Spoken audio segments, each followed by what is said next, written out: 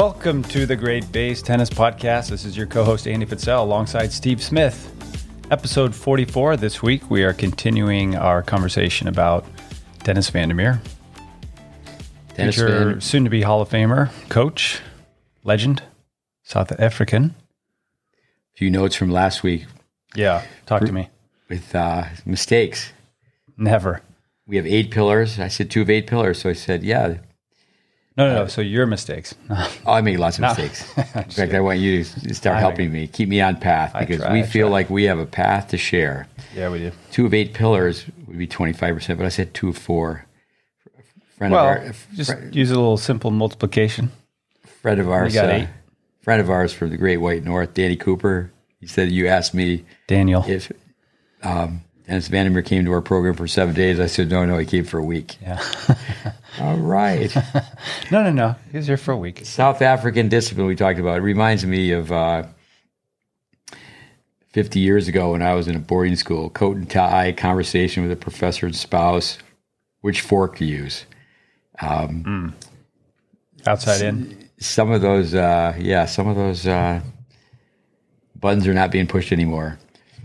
When asked what I do, what I say often is, instead of saying I'm a tennis teacher, tennis educator, I have this response: I fight ignorance every day. Yeah, I've adopted that several times. I like it. I think that Dennis Van der Meer fought ignorance every day. He did it most days with a smile on his face.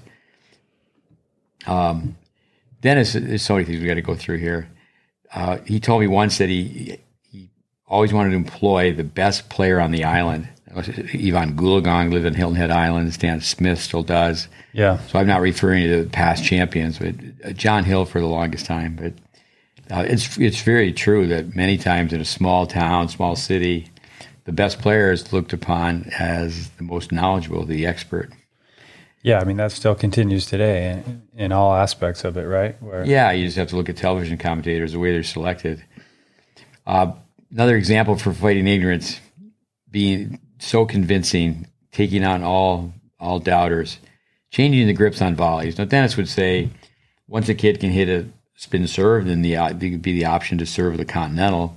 But he would talk about how you have to tweak the elbow and the wrist if someone had a continental grip, and even how he used to show what players would do with their forearm. Yeah, he would they use the extensor muscle to change things.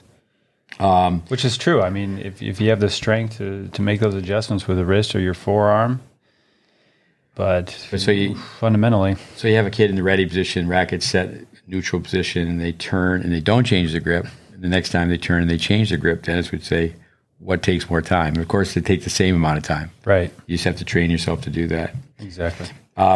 These are just some notes from in between last week's episode and this, but we'll come back to instant tennis. Why and how Dennis got tennis players to play doubles so fast. He teach the serve, then he would teach the volley. Turn, racket back and down. That was something that was a step in the PTR test. But Dennis, 100% taught a loop, but he just made it so simple. Okay, now we can serve. If you can block the return. Yeah. Then you counter speed with speed. And then you just get underneath and you just go. Everybody goes. You do it where even the returner has to come in. Mike Carter, we'll talk a little bit about him later. Somebody who trained to teach tennis. He was with us for 5 years. I remember one time him saying, it's amazing. There's 3-5 players, and it looks like they're playing advanced doubles with Dennis. Dennis worked with Jeff Borowiak. You look him up, an American tennis player, highly accomplished musician. Dennis's advice, remember him talking about Dennis Borowiak, always be an original. I tell kids this all the time. Don't be a copycat. And that's really so important now with YouTube clips. Jeff was certainly his own person, which everyone should strive to be. He was once playing a match at the U.S. Open and he decided right in the middle he wanted to keep his headset on and listen to music. But from that, for our listeners, don't have the off factor. Dennis was not big on kids running around getting autographs. If you're in awe of someone, you're stuck on their awesomeness, and then you won't be able to do it. They'll be able to do what they can do. There are one or two exceptions, right? I mean, I remember all the years I spent at Indian Wells in that tournament with Vic and running the video projects. But for the longest time, the media could commingle with the players. You know, if you weren't a coach there, if you were just part of the media, you'd all be in the same cafeteria. And I used to watch all these players would go up and get their picture taken with Roger. You know, if they were, I remember like Max Mirny, you know, and he had his little baby, and he's like, goes up to Roger and gets his picture taken with Roger and his baby, you know. So I think there's one or two exceptions. There's great stories though, like Sharapova. Hingis was older. She was training at IMG, training at Nick Baltieri's place, and all these kids are asking for autographs, and Sharapova didn't ask for an autograph. She just asked, how many more years are you going to play? And Hingis kind of stops, says, why do you ask? He goes, because I want to play you. Yeah, that's awesome. Dennis holding an audience. Dennis, just not knowing he was a child, he had to be having some fun. He was a prankster, a trickster. I remember Dennis having one of his assistants intentionally interrupting his lecture. Dennis assigned him to do this. Tell him, Billie Jean King's on the phone, Dennis. Yeah. The message was, Billie Jean's on the phone and would like to speak to you right away for just a few minutes. And Dennis would reply, tell her I'll be back. I'll call her back at lunchtime. Right now, I'm with these fine people. Yeah. Some would say that's a BS tactic. Sure, a little bit, but Dennis, he was close to Billie. I mean, so many people they name drop all the time. They don't really even know people. But so he was close to Billie. But every person in the room was like feeling special that day. Right. So he went to the nth degree to really captivate his students. And that just, everybody switched on, and then learning's increased. Yeah. In the medical world, experience is not measured in years. You talk to physicians, experience is measured in case studies. Dennis certainly had the years for sure. He taught a lifetime of tennis. But perhaps he had the largest volume of case studies, all the people that he'd met and taught with. Did Dennis hold on to video? Do you know that, if he kept a library of past students or? I would say not the way we do. That's the influence from Braden documenting development, but documenting everything. No, for sure. Just I would say somewhat, but you have to always think. Even like for myself, I mean, basically 20 years younger, and when I started, I think, like say I have 3 older brothers. I mean, they wouldn't have seen video of themselves skating where I did. I can remember when I first started coaching, it was reel to reel. Yeah. VHS was this for a long time. Yeah. Football coaches, the sequence analyzer. Yeah. It's like the book we have by Mottram. It's 104 pages, and it's like the old penny arcade, and you just flip it, and those are cool. Charlie Passerell's backhand, Goulard's backhand, Newcomb's serve. Yeah. And you can go 1,000, 2,000. Yeah. One thing with Dennis, he was an on-court and a classroom guy. I think so many people, they climb the ladder, and next thing you know is they're just carrying a briefcase. Right. I like the ball hopper side of it, where you don't get removed from the game. You get out of the trenches. So he was not a consultation pro. He was a clinic pro. So many times there's a roundtable discussion, there's a meeting, and it's like, let's get out on the court and go to work. Yeah. So many things. Dennis's sound system at Hilton Head, he was a techie in his own way. Each court was wired with an amplifier. So he could be in his office. He had a really small office. You look out the window, look like 10 courts down. Yeah. He pushed a button that was attached to a gadget, and the attachment was attached to his pocket. Yeah. And he just would push a button and say, Tom, you're mucking up. I told you what to do on your backswing. And the players would just kind of look up like this. They're like, God? Really. They would just, as soon as they look around, like, where's Dennis? Yeah. But no, it's true. The expression for, the eyes in the back of your head, someone who's just, taught so much tennis, knowing without knowing, being able to read people so quickly. This is in my notes that we didn't finish from last week. Dennis Van der Meer says this all the time. Let me show you a little trick. Yeah. Something he did on a daily basis. Let me show you a trick. The little trick was basically a corrective measure. It's a way to improve stroke production at a fast faster rate, just in a very clever way. We used to say the corrective measure just forces you to do it where you don't have to think about it. For us, I think with our podcast, it really, someone like say Dennis is to go back and even have a podcast on corrective measures. You could do it stroke by stroke. Right. And I think that's a much better format than, a magazine format where you're interviewing people. We want to interview people. We want to interview people that will, carry the torch from tennis teaching from the past. I think that, say with Dennis, I think of Welby Van Horn, same thing, is that Welby knew, on the forehand side, I should have done this. He kept tweaking, even when he was in his the extended care of the nursing home. Dennis would be able to teach and say, okay, we're make strokes grow. You teach a backhand volley, and from there, just logical, sequential order. Now we're gonna teach a one-handed underspin backhand, a slice. One of my favorite building blocks from Dennis Van der Meer, I think if people take the time to listen to our podcast, this in itself, in relationship of strokes, in relationship of spins. Yeah, exactly. At the ready position, you turn, you have the volley. At the ready position, turn, the volley, you turn a little further, it turns into the forehand. So it's not so complicated. Just a genius in making things simplified. And we use the term system a lot, but I think it's just better put an organized plan or a pathway, like you said at the beginning of this podcast. Yeah, systematic. You say that word, and we talk about this often. People kind of, a system, but you say, hey, it's an organized plan. It's a pathway, proven pathway. For us, a system is putting a grip sticker on a racket. For us is, how do you position the kid in the viewfinder? I mean, it's okay. Yeah. It's all, it's plans. Yeah. Plan to do it right. Plan to do it right. Plan to do it better. Yeah. Instant tennis, placing one ball on the tennis court. I think we talked about that. 2 players facing off, field hockey, ice hockey. And then from that, they're just rallying boopity boop, as he would say, just touch the ball, tap it. Boop. Yeah. Another Van der Meer, tap, tap. In fact, we used to tease Craig Todd, who was with us for a long time. One of his nicknames was tap, tap. That's what I was just going to say. It reminded me of tap, tap.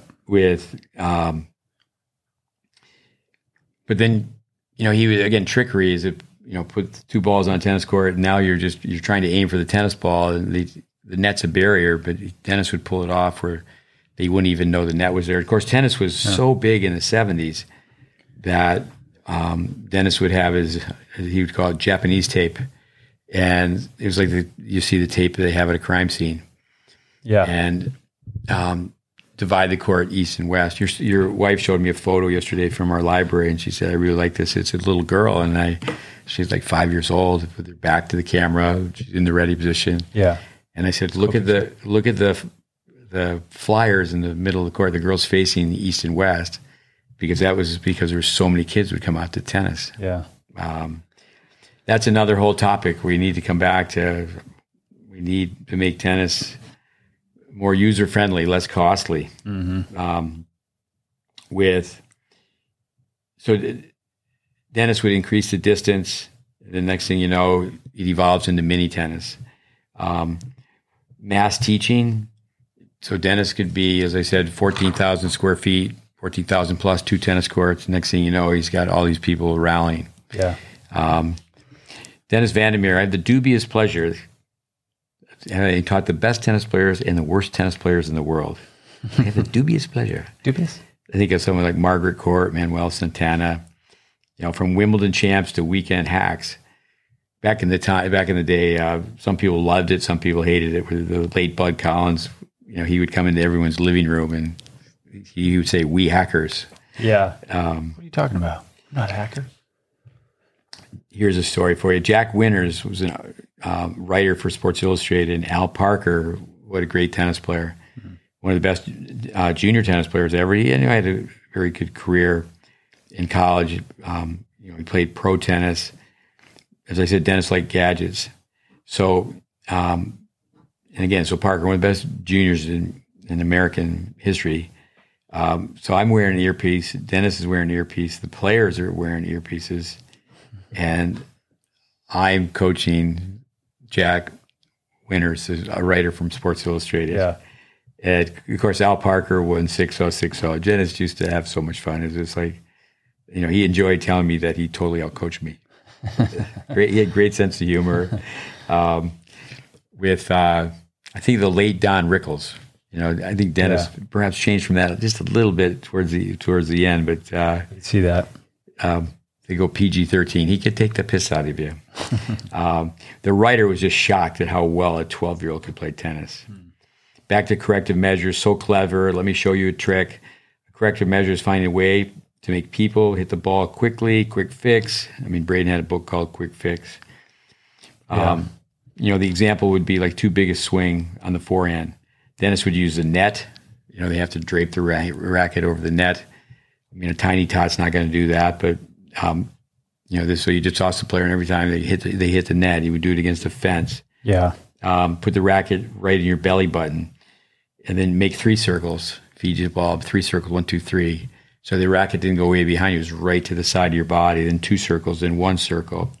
So you just recreate the feeling, and there's so he had so many ways to attack a problem, so many ways to fix it.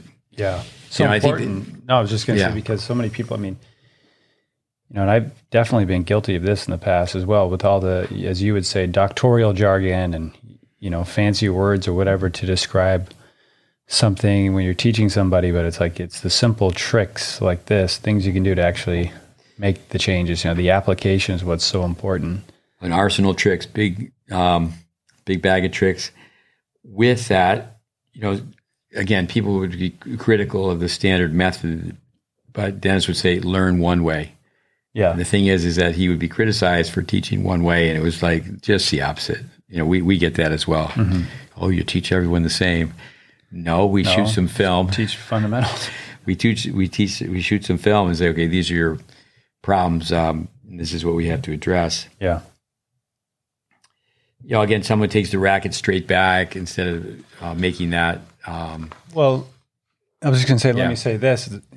All the years I worked in the Big Braden Tennis College, and you get a whole new group of players coming in every 3 days.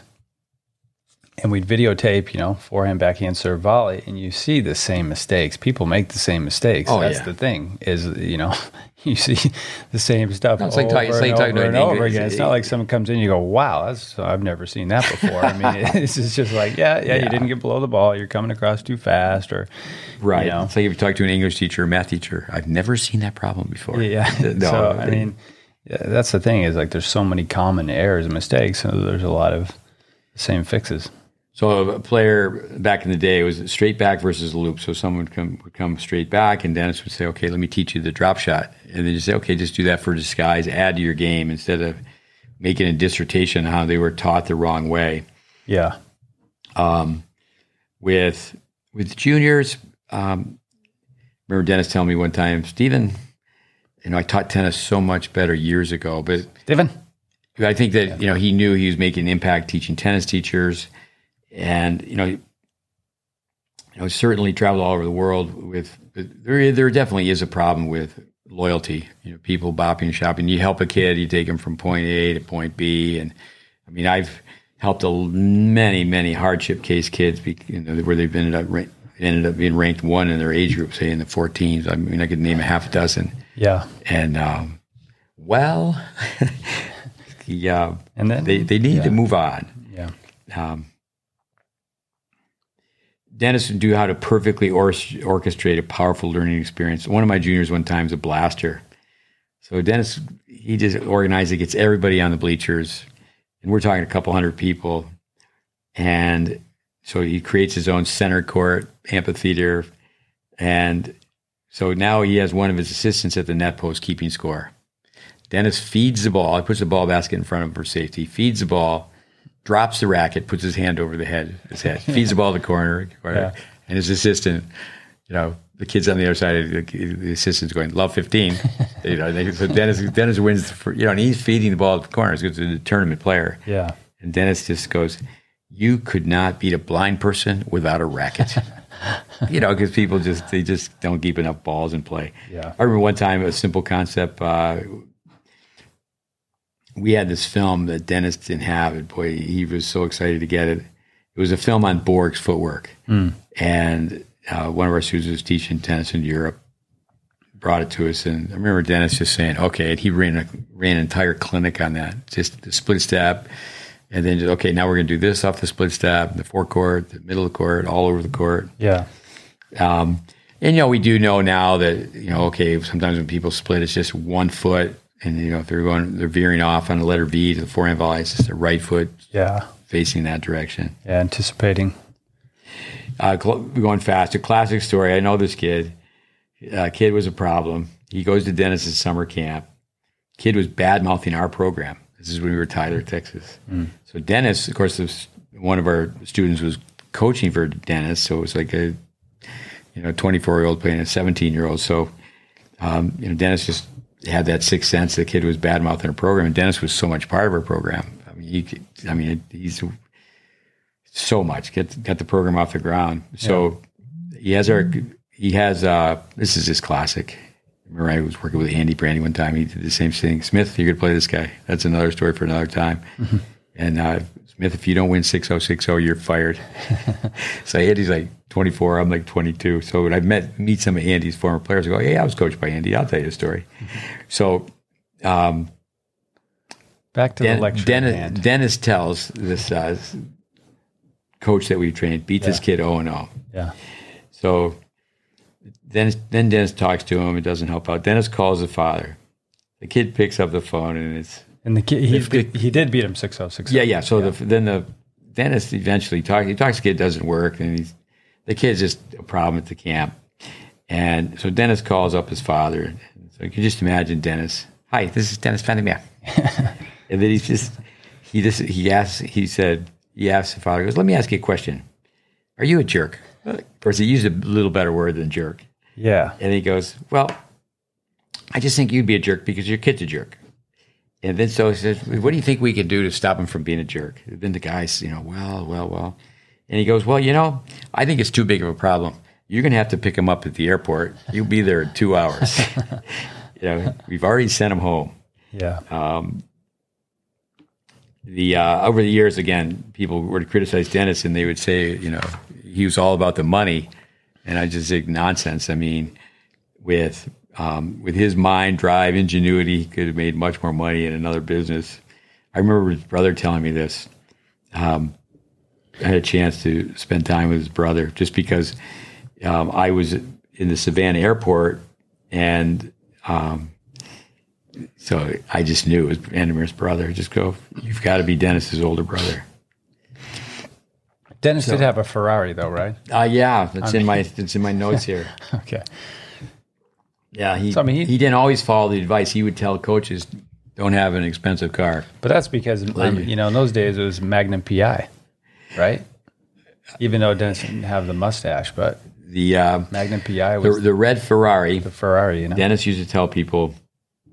I remember a guy by the name of Ed Foster telling me this years ago. He said, if you have a really nice car, then your members will think, yeah, you're doing really well, and they won't take as many lessons. Anyway, Dennis. So I run this program over 100 students, and we have 9 students. They're going by the first name Dave or David. This is just how Dennis flew. So he gets everybody on the bleachers again, and he goes, all the Davids, if you come out and stand on the center service line.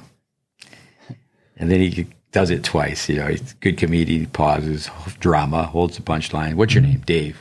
What's your name? David. What's your name? Dave. Yeah. He goes through. He goes, let's do it one more time. And then he goes, I just want to tell you that you have boring parents. Sit down.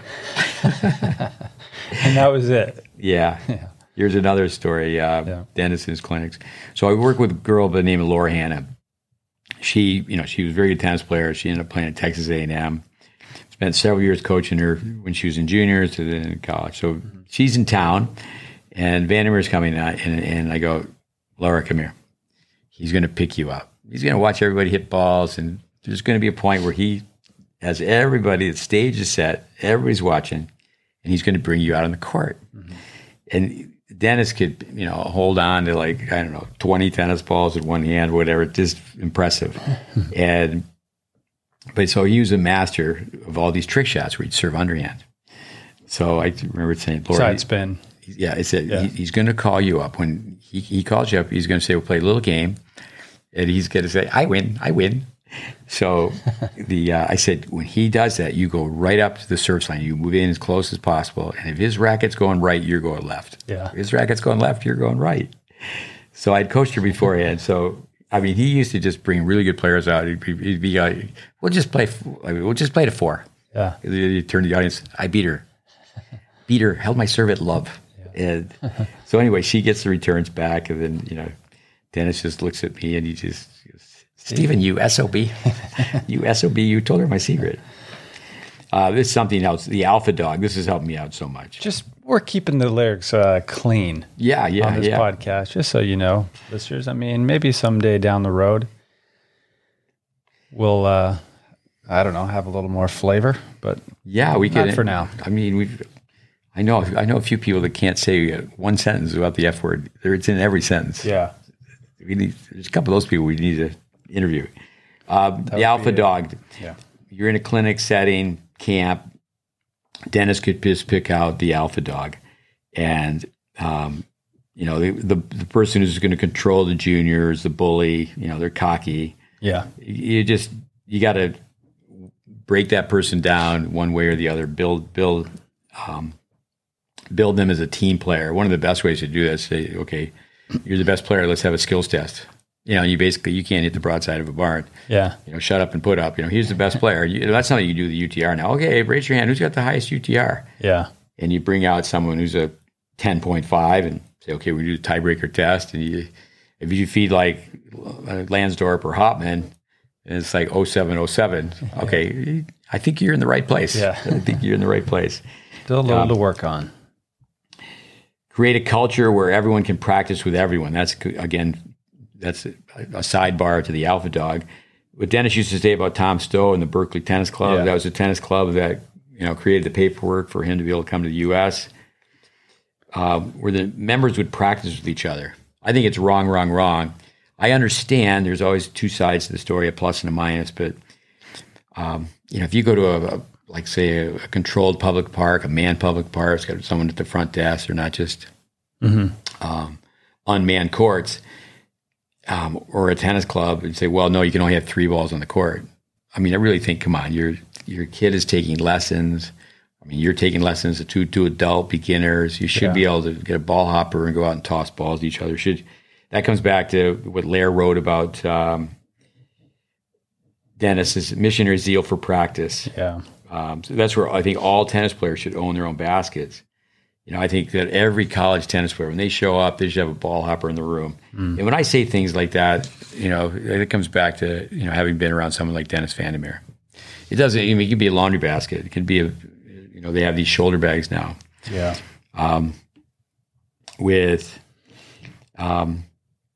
So again, coming back to his brother, the older version of Dennis, instantly knew as his brother. The brother spoke so highly of Dennis, just talked about his drive and his energy level. I think it's always great to, meet a sibling and say, okay, tell me about Dennis in the beginning. Here's another quick story. Mike Carter, mentioned him earlier, he was with us for 5 years. 2 as a student, 3 as a student assistant or staff. He really wanted to work for the Texas Tennis Association, which he has now. He's been there, I think, 25 plus years. But I remember first interview, he was in the final 3, didn't get hired. Second time, didn't get hired. So, one time I said, okay, we'll send you here. And it was, the first time, I can't remember, it was Van der Meer first and Braden, but it's like, well, he didn't get the job. And I said, I'll tell you what, we'll set it up where you go work for Van der Meer. The second time, set you up where you work for Braden, or vice versa. Over a summer, right? Or something like that.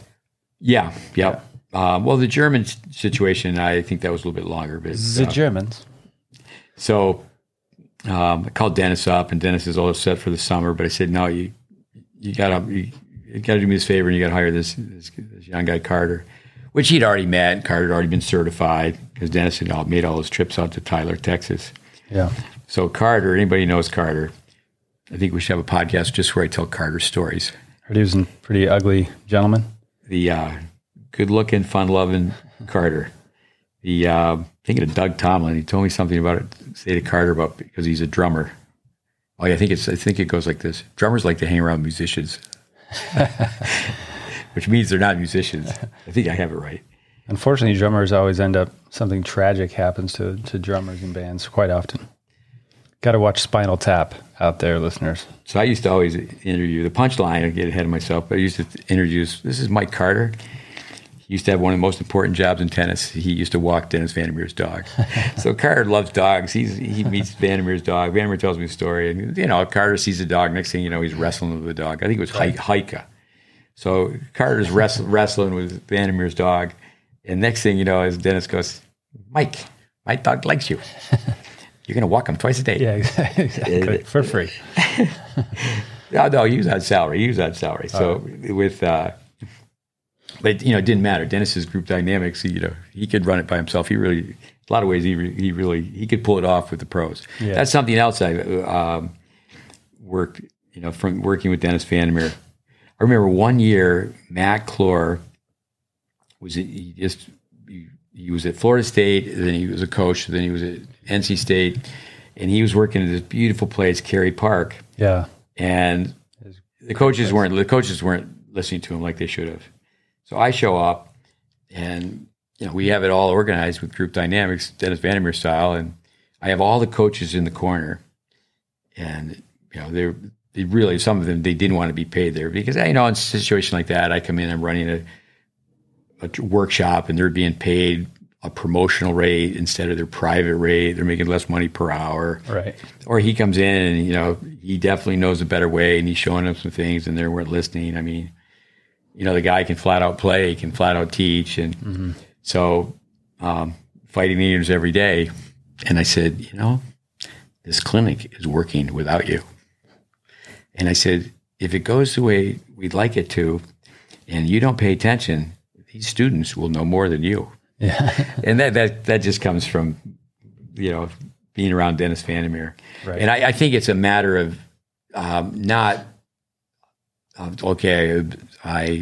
I observed Dennis Van der Meer, I studied Dennis Van der Meer. People have to keep in mind, we practiced Dennis Van der Meer. We had a 15-hour lab. Yeah. And it was over the course of a decade, basically. Yeah. Yeah, you put it into practice. So if you see Mike Carter, say Heike, go watch, walk my dog. Yeah. Targets. This is a great Van der Meer. So clever. You get one feeder, one hitter, and one spotter. And the spotter just hangs onto 10 tennis balls. Mm-hmm.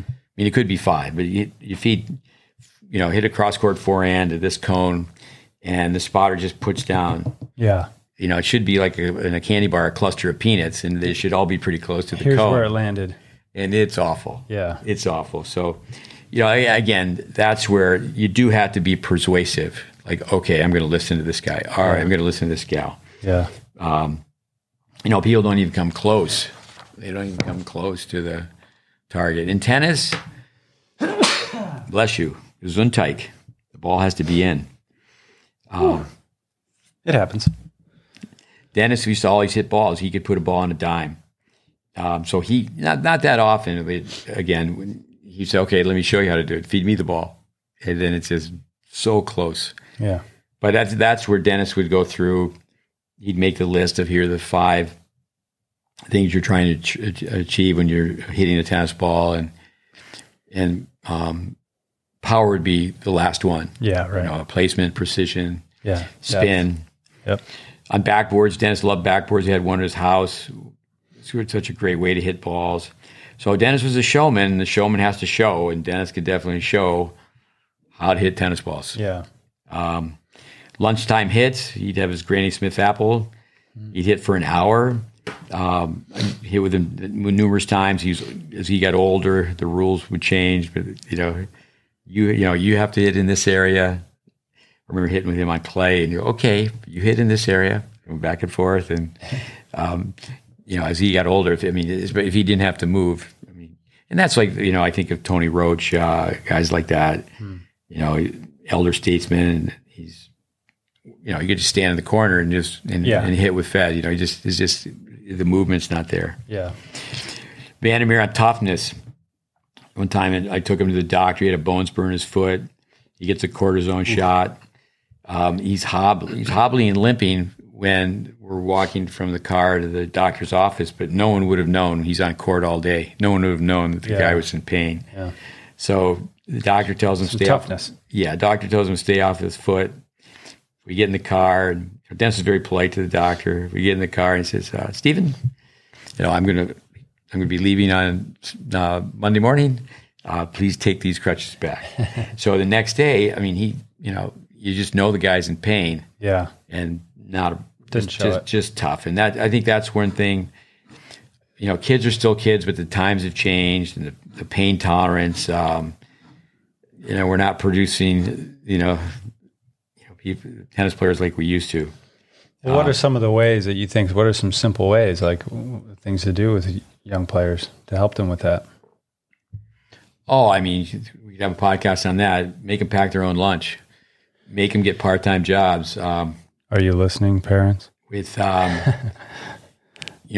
it's amazing to me. Yeah, they have their homework.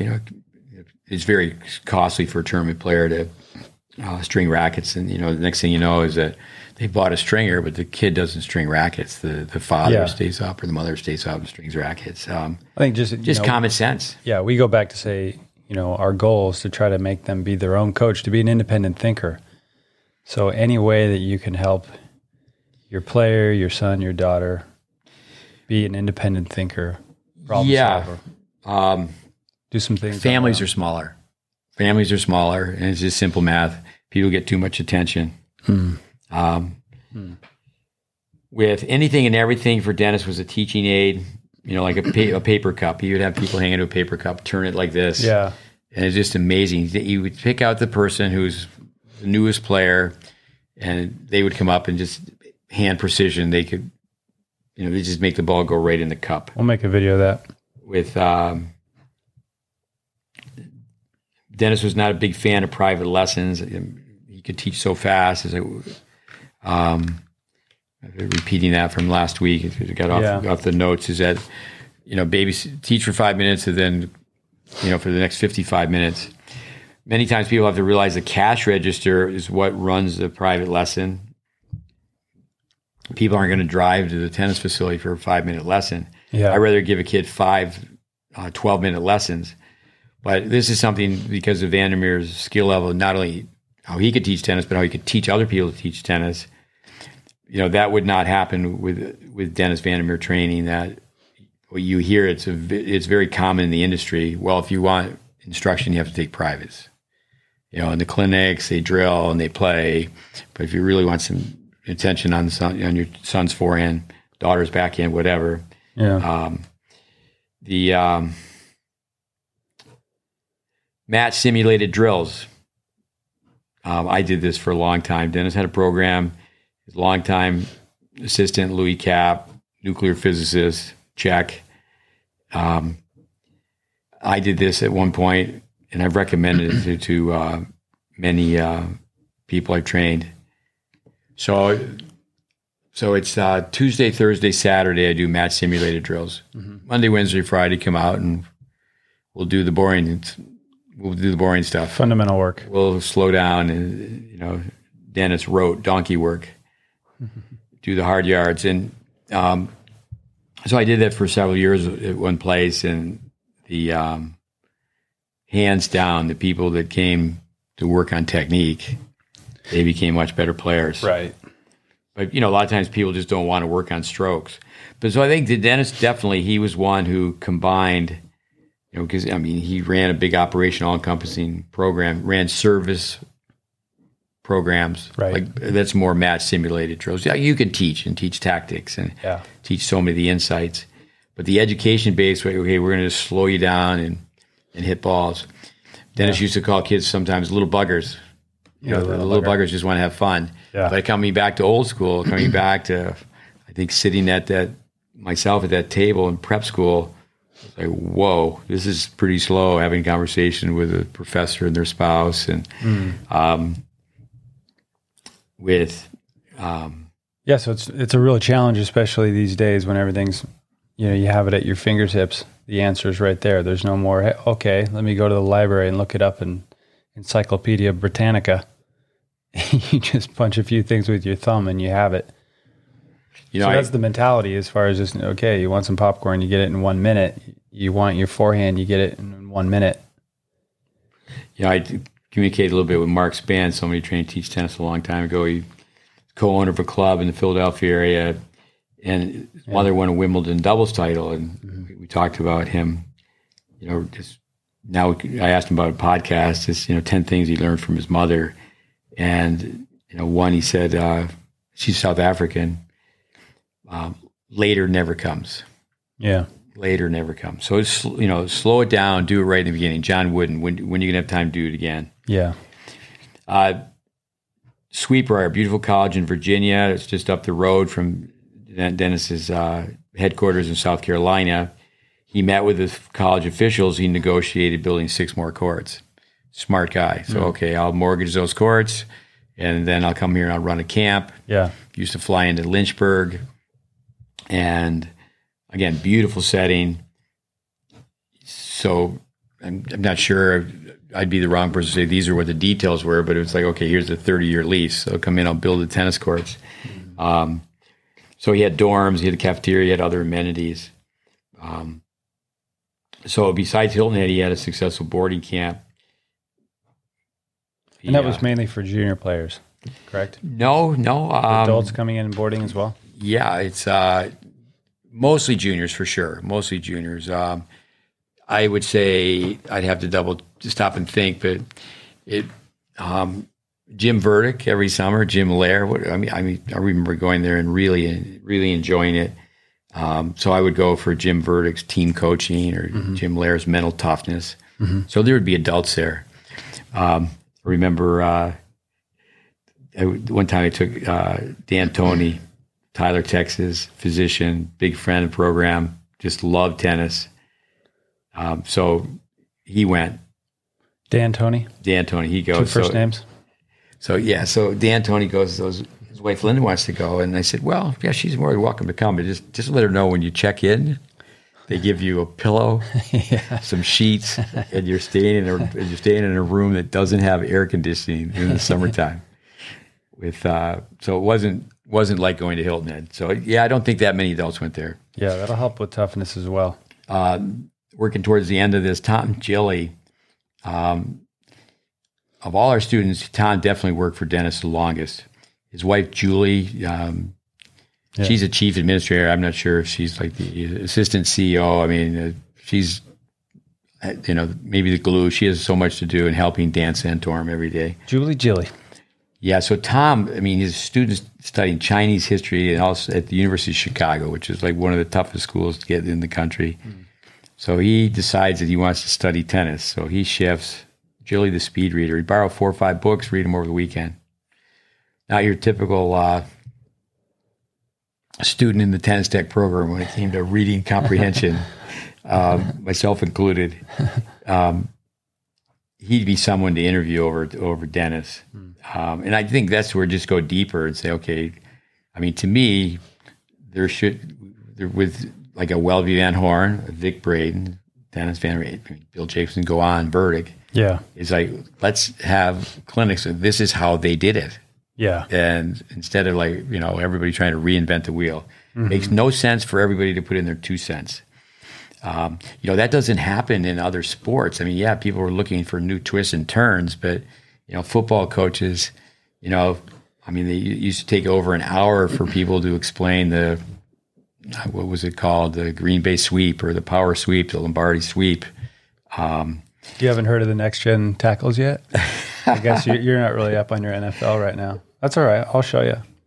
Well, there is a lot to be said about tackling because now they're trying to do it where they can bring more safety to the game. A few years ago it was modern, but now it's actually next gen tackling. Next gen, okay. Yeah. Information. I'll show you. Information, ideas, and insights just gathered. So, I think Tom Gilly, one of his classmates, we'll mention that often because it needs to be mentioned. Dave Anderson, Back to the Future. So one of the best stories I've ever heard, Tom told me, I think everyone should know this about Dennis. I think Dennis definitely, he has critics because people are just, I think, envious, jealous. He accomplished so much. Sure. And, I think a lot of people that were critical, as I said in last week's podcast, have you ever watched him work? Yeah. there's no perfection, but come on, this guy is just, it's like, get out your notebook and start writing some things down. So we touched upon not having an expensive car. So this is really an insignificant part of the story. So Jilly finally gets to drive the red Ferrari. But what happened was Dennis's wife, Pat, she has a stroke and her life is in jeopardy, and she's in a hospital in Savannah. So Dennis, he goes in the red Ferrari, but he calls up Jilly and says, Tom, bring a van, fill it up with ball hoppers and targets. And so, because Dennis left work to spend all this time with Pat at the hospital. And, fortunately, she got through it, but it was nip and tuck. And so outside of, Pat's hospital room, there's 2 tennis courts. Again, we should have Jilly tell the story. I'm sure he'd tell it a lot better and be spot on. But so this is just one of my students telling me the story. So there's times where Dennis can't be with Pat because there's no visitors allowed certain times. So what Dennis does, and nobody knows about it, he starts teaching tennis on those courts, and he packs those courts. Obviously, one, that, it's just good for the kids out there, whoever the adults coming out to hit some tennis balls, but to the point where, eventually Pat's going to be able to sit up and look out the window and watch Dennis teaching tennis. Yeah. Amazing. I've heard Jim Lair say that experience with Pat, Dennis was just an A++ guy, but that just took it to another higher level. Yeah.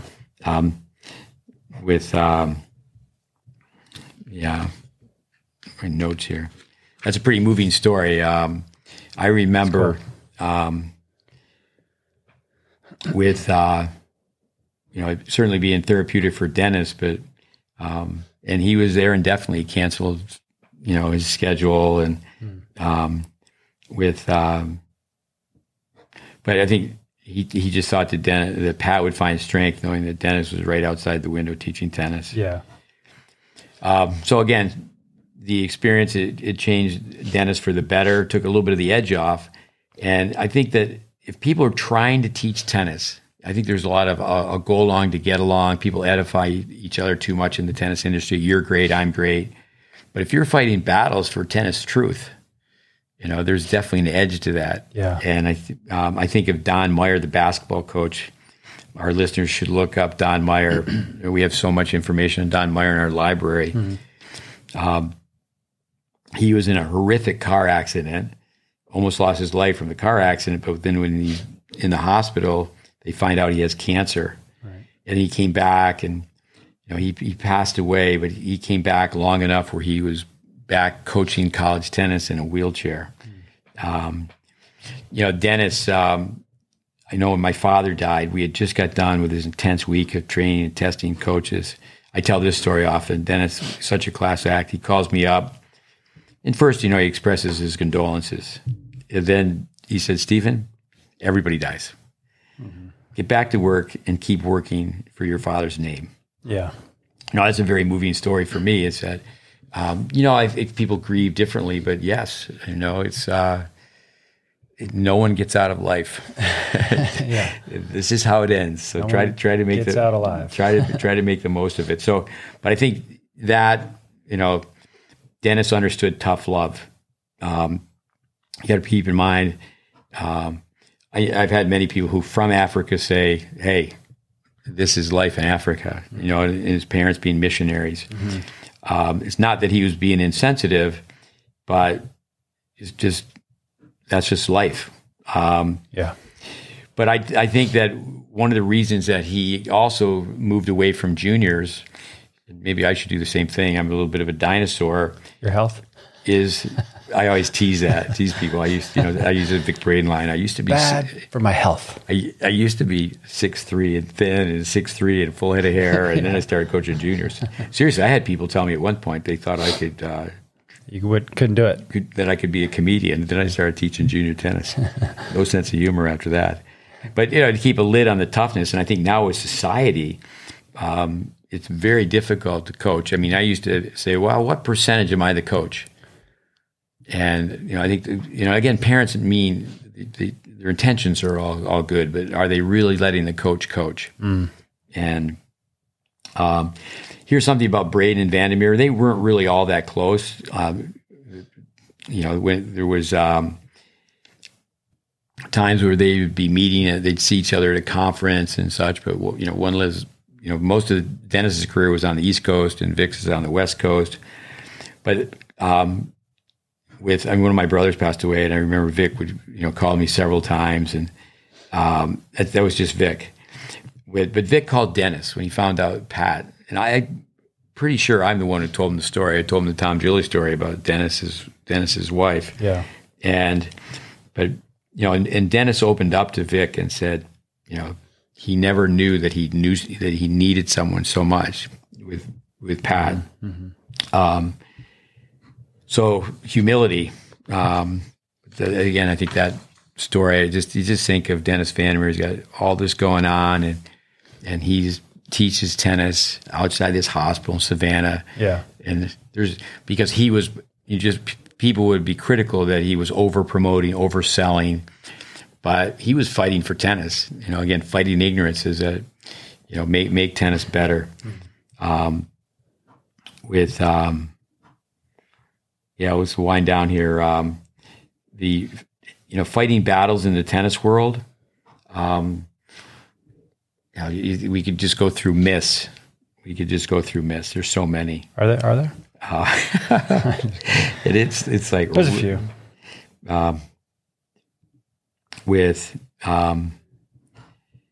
Let's do this. Fun exercise would be make a list. It's very similar to the paper clip. Right. You give everybody a paper clip, you give a piece of paper to pen and say, okay, boom, you got 3 minutes. Write down. And, the kid who's got the highest GPA or the highest SAT score, they're not going to win that contest generally. Who's creative? Creative, yeah. So you make a list of how many ways you could use it. How many practical ways. We'll throw out these mind vitamins, if you schmooze, you lose. But, you got to have some people skills. You got to have some fun. If you can't schmooze a little bit, you're going to just get stuck. I tell that to some parents. I said, one reason tennis will be very good for your child is you don't want to have them end up in the back room in a cubicle. Yeah. They need to be able to shake hands and say good morning. And I always joke around with a lot of the kids here. They're accomplished in school and taking all these AP classes or whatever, but I always joke around saying, that they're dumb, smart kids because the common sense isn't always there. Yeah. So, you can't have street smarts if you're never in the streets. Exactly. If you have a full-time chauffeur. Yeah. And again, that's where kids are underprepared. They're overprotected. I understand why they're overprotected. It wasn't, like when I grew up, you get out of school, you make your own fun, and, my mom, the mom next door, they ring a bell and you knew it was time to come in. Kids today, they don't really even play outside. Tennis in that sense is just over-structured. Can you just go play? Yeah. Could you guys get together with a ball hopper and make it a productive hour? Well, I think it has changed a lot. I remember my sister telling me, and she lives in this really nice area in Orange County, that there was a couple of kids playing in the park, and they were probably 12 or something, and it was kind of like, where are your parents? But I think someone actually called, I don't know if it was the police or they called somebody like, hey, there's these two kids playing alone in the park. So yeah, times have definitely changed, when you get, if you're playing on your own by yourself or whatever, and someone's calling the police to see where your mom and dad are. So back to the paper clip is with Dennis Van der Meer, okay, what can you do with a ball hopper? Just very quickly, all these different things. So ball hopper, someone has a one-handed backhand, they have a two-handed backhand, you're teaching a one-handed slice, is if they're a righty, hang onto the hopper with their left hand, fill it halfway up with balls, so they're opening way up, so then they're not swinging the ball hopper, they're keeping the ball hopper down, and it just helps the body stay sideways. How would that drill work today? How are you going to open up and pull across that ball? Now you're supposed to open up. You just can't do it. Well, that's where the thing is, with so much film, like Roger Federer will hit, just like when people mistake the recovery as a follow through on the forehand, it's the same thing when someone's coming in and they're hitting underspin backhand. If they were to catch it at the hit, now the racket tracks out. And I know you're doing so much of that on Instagram, showing these short clips. Well, but then also with that, since we're on that shot, we've talked about this before, but if they're warming up, a loose warm up, and they're hitting right at each other as well, the ball comes in close, and they hit a slice. They do hit a side spin shot. It's in close. It's not like it's match play where it's out away from them and they're going to the net, or you know what I mean? Yeah. So there is a lot of that too. Same with a volley where, the person's hitting right at them. Yeah. So they're going to hit 70% backhand volleys. And you know what I mean? Yeah. No, people will watch us hit and have kids, teach, and we're having kids hit and hold their balance. And, one of our critics goes, that doesn't look like pro tennis. Well, the thing is we're teaching a fundamental, but then when they play, so they hit the one-handed backhand, and then instantly they're moving to the net. So now they're turning, they're propelling themselves with their elbows. So now as they turn to run, it looks like they have this follow-through that goes down across their body. And it's all about the moment of truth. So how are you going to get it so that at the moment of truth, the tennis racket is within those 20 degrees if you're on the baseline. Yeah. And if you're trying to pull across the ball, on the forehand side too, if you try to windshield wipe across, if you're trying to force those moves, it's like, good luck. There's so many people that are recruiters, especially now, even in junior tennis. The third base coach, the guy handing out the business card at the tournament. But the umpire is going to say ready play and say, hey, come on around. Come on back in 3 months. We'll show you how this kid's hitting the ball. Yeah. You don't judge the unfinished product. Yeah. Coming back to the list, so you get a cup of water. Dennis would have someone hold a cup of water and hit a forehand so this left arm's not flying. Right. Can you hit your forehand and hang on to that cup of water with your left hand? Yeah. A key clip. Someone's hitting on the same side of the racket, and Dennis would just put the key clip and it just show you that, okay, the racket's always on the same side. Yeah. The key, it should change. Yeah. Using a pen, Beresitegi. Right. You hand someone a pen, and going back to Beresitegi, Alvaro Bentancur. Beresitegi trained at Saddlebrook, and I remember I heard Alvaro said, well, when a guy like that, he's on top, it's just licensed, people can hit the ball any way they want. Yeah, exactly. And it's like, I'm just going to have my own style. I'm just going to do my own thing. Yeah. Doesn't work for everybody. Yeah. That would be a criticism of, what we do, is that it doesn't allow for that unorthodox shot. You're going to meet a young Beresitegi player. Yeah, meet a young guy like that. He's 9 years old, and go, I think we should fix that. So you play little doubles and maybe play on. That's back in the day when there was bad grass, and not just be a clay court specialty. And also too, years ago, a hard court was, it was the grass and the carpet that was really fast. Now the surfaces play pretty much the same. But just to hand someone a pen, a pencil, a straw, and say, okay, how can you use this? And first of all, just with using it with, say, a grip. I mentioned the net. Putting your racket going across the net like this so you don't chop down on the net. Unfortunately, the first thing that comes into my mind now when I think of a pencil is John Wick. That guy could take people out with a pencil. It's a great, great movie. John Wick. The hat. Dennis would have a kid just, these kids just shift their head all day long. Yeah. Flyaway ball. Lenny Schloss, with his Billie Jean King eye coach. Yeah. Lenny's got great enthusiasm for the game and does so many things well. And people are they sneak a peek. The brain's ahead of the hand by a fifth of a second. Yeah. And Dennis was, they just, let me see you hit a serve, put your baseball cap on backwards, the old mushroom cap. Yeah, we put a video on that the other day. Oh, okay. Everybody liked it. How many different ways can you use the fence? Teaching the power line, using the ways to... tracking motion. Shape the swing. Short backswings for volleys, forehands, backhands. Just putting the kid with their... Matt Clore did a podcast for us, an interview. He says, Dad put him right up against the fence and feed balls at him, so you're not backing up. Yeah, exactly. Some people, if the balls come at really fast, they'd rather be on the other side of the fence. Dennis used to take a string. He would tie it to the racket, and then if someone had a big backswing, they would be pulling the net. Yeah. Also, just to keep them from backing up when they're at the net, just to keep them up there. Same thing as like on the baseline. You just take a penny or a dime, and to you could tape it on the racket, but just put the dime on a certain bevel. And, if someone's trying to go from a forehand grip on the serve to a continental grip. Under the knuckle or heel pad. But again, it'd just be an exercise with creativity. That's the type of thing we did with this lab. Okay, let's make a list of 25 ways to change someone from palm up to palm down. And that just creates more creativity too when you're in a group session like that. The group dynamics, Dennis, Vic used to have people jog with little kid classes, and he'd teach this is the baseline. There's two of them. Let's run to the other baseline. Then yell it out. Yeah. So then they take the roll of dummy. What's this? This is a single sideline. Yeah, help them. But Dennis, having kids pretend they're snow skiing or they're a human pogo stick, and all the different things you can do on the lines on the court. Yeah. Just jump over one line, or can you go 4.5 feet in the alley? Yeah.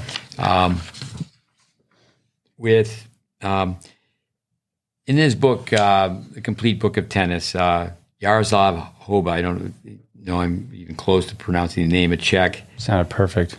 With, I know you can find this on internet. It's a photo. So Yaroslav is in South Africa, and in the book, Dennis says these are influential people in my life, and he mentions Verdict, he mentions Lair, he mentions Stanley Pleganov, he mentions Howard Brody, but Yaroslav Hoba was mentioned. So there's a photo. I'd like to find it, put it up on Facebook. It was 1955. It's a school setting, and so you just think, okay, Dennis Van der Meer.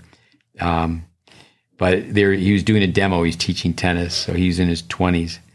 But that's a great photo. I'd say with Dennis, if I had to say one thing, the work is done on the court. There's work is done on the court with carpenter. Yeah, I mean, you need architects, you need a plan, but you need somebody who's going to sweep up the sawdust, and you need somebody who's going to pound the nails, and that expression, don't get your hands dirty, put on the sunscreen, get the hat, and go to work. The International Hall of Fame, I think we could end on that. We could come back, and I want to, as I said, solidify more about Dennis Van der Meer, just more about Welby Van Horn.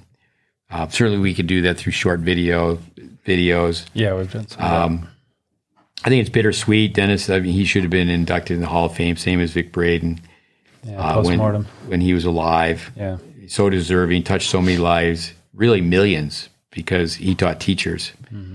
The biblical ripple effect point of view is that, give a person a fish or teach him to fish. Yeah. I would guess that Dan Santorum would be speaking on Dennis's behalf, because it'd be cool to get up there. I wonder, because the PTR, I know you were up there for Vic. I was running a fundraiser and couldn't go during when Braden was inducted, but I think Dan has been the CEO since 1980, so that's 41 years he's been there. Time. And I do think that the PTR family is certainly the legacy, the legend of Dennis Van der Meer doing great things.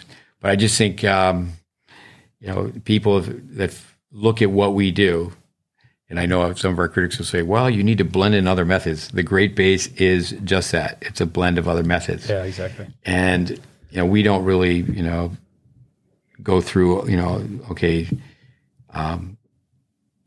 here's the success rate. This is what happens to players' tennis games. But the proof's in the pudding. So, but so much of what we do, thank you to Dennis Van der Meer. Yeah. Also, I mean, you can lead the horse to the water, but you can't make him drink. So, they learn, but then you have to apply it. You have to practice. You have to do it. Yeah, I think with tennis, though, why is there so much confusion? A basketball player is going to agree, this is the stance on the follow shot. My shoulders are going to be square, my elbow, my palm, I'm going to breathe out, I'm going to extend up, whatever, coming out of the starting blocks, things that we say all the time. Yeah. But in tennis, you can just make it up. And what happens is that people are competing against one another. And I think it's great to have new ideas. I like to think that 5% of what we do is original. That we do have some of our own ideas, but at the same time, way too much self promotion. And I think that the historical side, one, you need to understand the history of tennis, the history of tennis teaching. But again, I mean, we have our ghost followers. There's so many people that I've trained to teach tennis. They don't tell people that I trained them. They'll tell them that, even though Vic Braden didn't train them or Dennis Van der Meer, but it's just really teaching information transfer. The art is okay, the humanistic side, the relationship, but does it make sense? Yeah. Does it make sense? I think we talk about it often with Vic, that you and I were fortunate enough to live the book. A lot of people, you can learn from Dennis's book, but fortunate that you were able to live the book with Dennis, and I'm sure he's smiling down. You're keeping a lot of the things going, as I'm sure others are as well. But I think one thing, what to say? Oh, they're all on the same page. No, they're not even from the same book, on the same page. Maybe, oh no, they're from the same sentence. Everyone's working together. And that's not true. The continuity from one court to the next, even at one facility. But I think it's also a matter of working the book and not go, and then people, they think they can add their own secret sauce to it because they really haven't done the work to really study someone. And I think that's where with say Jim Lehrer, we're going back and, he's written so many books and he's done so many things since the 80s, but this is how, as a clinician, you have, someone, and you're really both. Are you an academic psychologist or a clinical psychologist? In the end, you have to. It's just like lecture lab. Yeah. You have education experience, but I think so many people, they don't have really education. That comes back to that article we have on the website where the consumer, do they have consumer knowledge? Yeah. We know they're highly intelligent unless they inherit it. As Vic used to say that, socioeconomic functioning skills. So people can afford a lesson. Then Vic would say, well, most pros, can they afford their own lesson?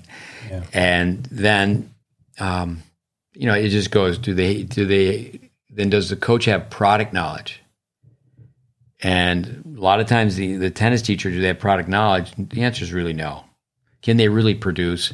I'd say, and we've said it before in these podcasts, many people are running away. They're hiding from teaching beginners, and it hurts our game so badly. Dennis Van der Meer could teach, big numbers.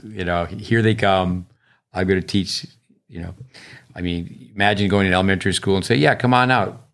We'll teach you all how to play tennis very quickly." Yeah, and then you have that skill set to do it. Right. So it's a combination education experience, but I think many people are sidestepping, bringing new people into the game, and let's do a better job with beginners. I don't want to digress too much. I don't know enough about it, but the UTR, I think there's so many positives, but that's another conversation. But this paid hits, I thought that was a mafia term, paid hit. I'm sure. Is it really going to be a mom or a dad calling some 15-year-old kid who's a 10.5 and seeing if their kid who's a 7.5 they can hit and they're going to exchange fees? Yeah. I thought the whole thing about the UTR, and again, I don't know enough about it, was to make tennis less expensive. Yeah, I don't either. But I think we've asked Dave Fish, and he's had so much to do with the UTR. A lot of people that we need to talk to, but it's more to reinforce the message. It's not, granted, okay, we'll talk to this guy about this and that. I like to tell people we're in this lane. We're in the lane of teaching and coaching. I've been in that position where, okay, I'm training someone to be a camp manager or training somebody to, run a pro shop. And, but I just think our lane is to help people with teaching and coaching. Yeah. Oh, well, thank you to Dennis Van der Meer and all those that are involved still in the PTR and keeping his message alive, yourself included, myself included. Thanks for listening, everybody. I think that concludes our discussion on Dennis, right? Yeah, 44 podcasts. We're going to be close to 52. So now we just have Vic to cover of the eight pillars we have. Yeah, that'll be coming up in the next few weeks. We'll probably go a few on that, at least a couple, 2, 3. And then we're going to start having Andy Fitzell sing. All right, thanks, listeners. Appreciate it. Yeah, appreciate it. Find us online, GreatBase Tennis, on social media. And GreatBaseTennis.com. We've got free courses out there. Give us a rating on Apple. We'd appreciate it. And until next time, thanks for listening. Thanks again.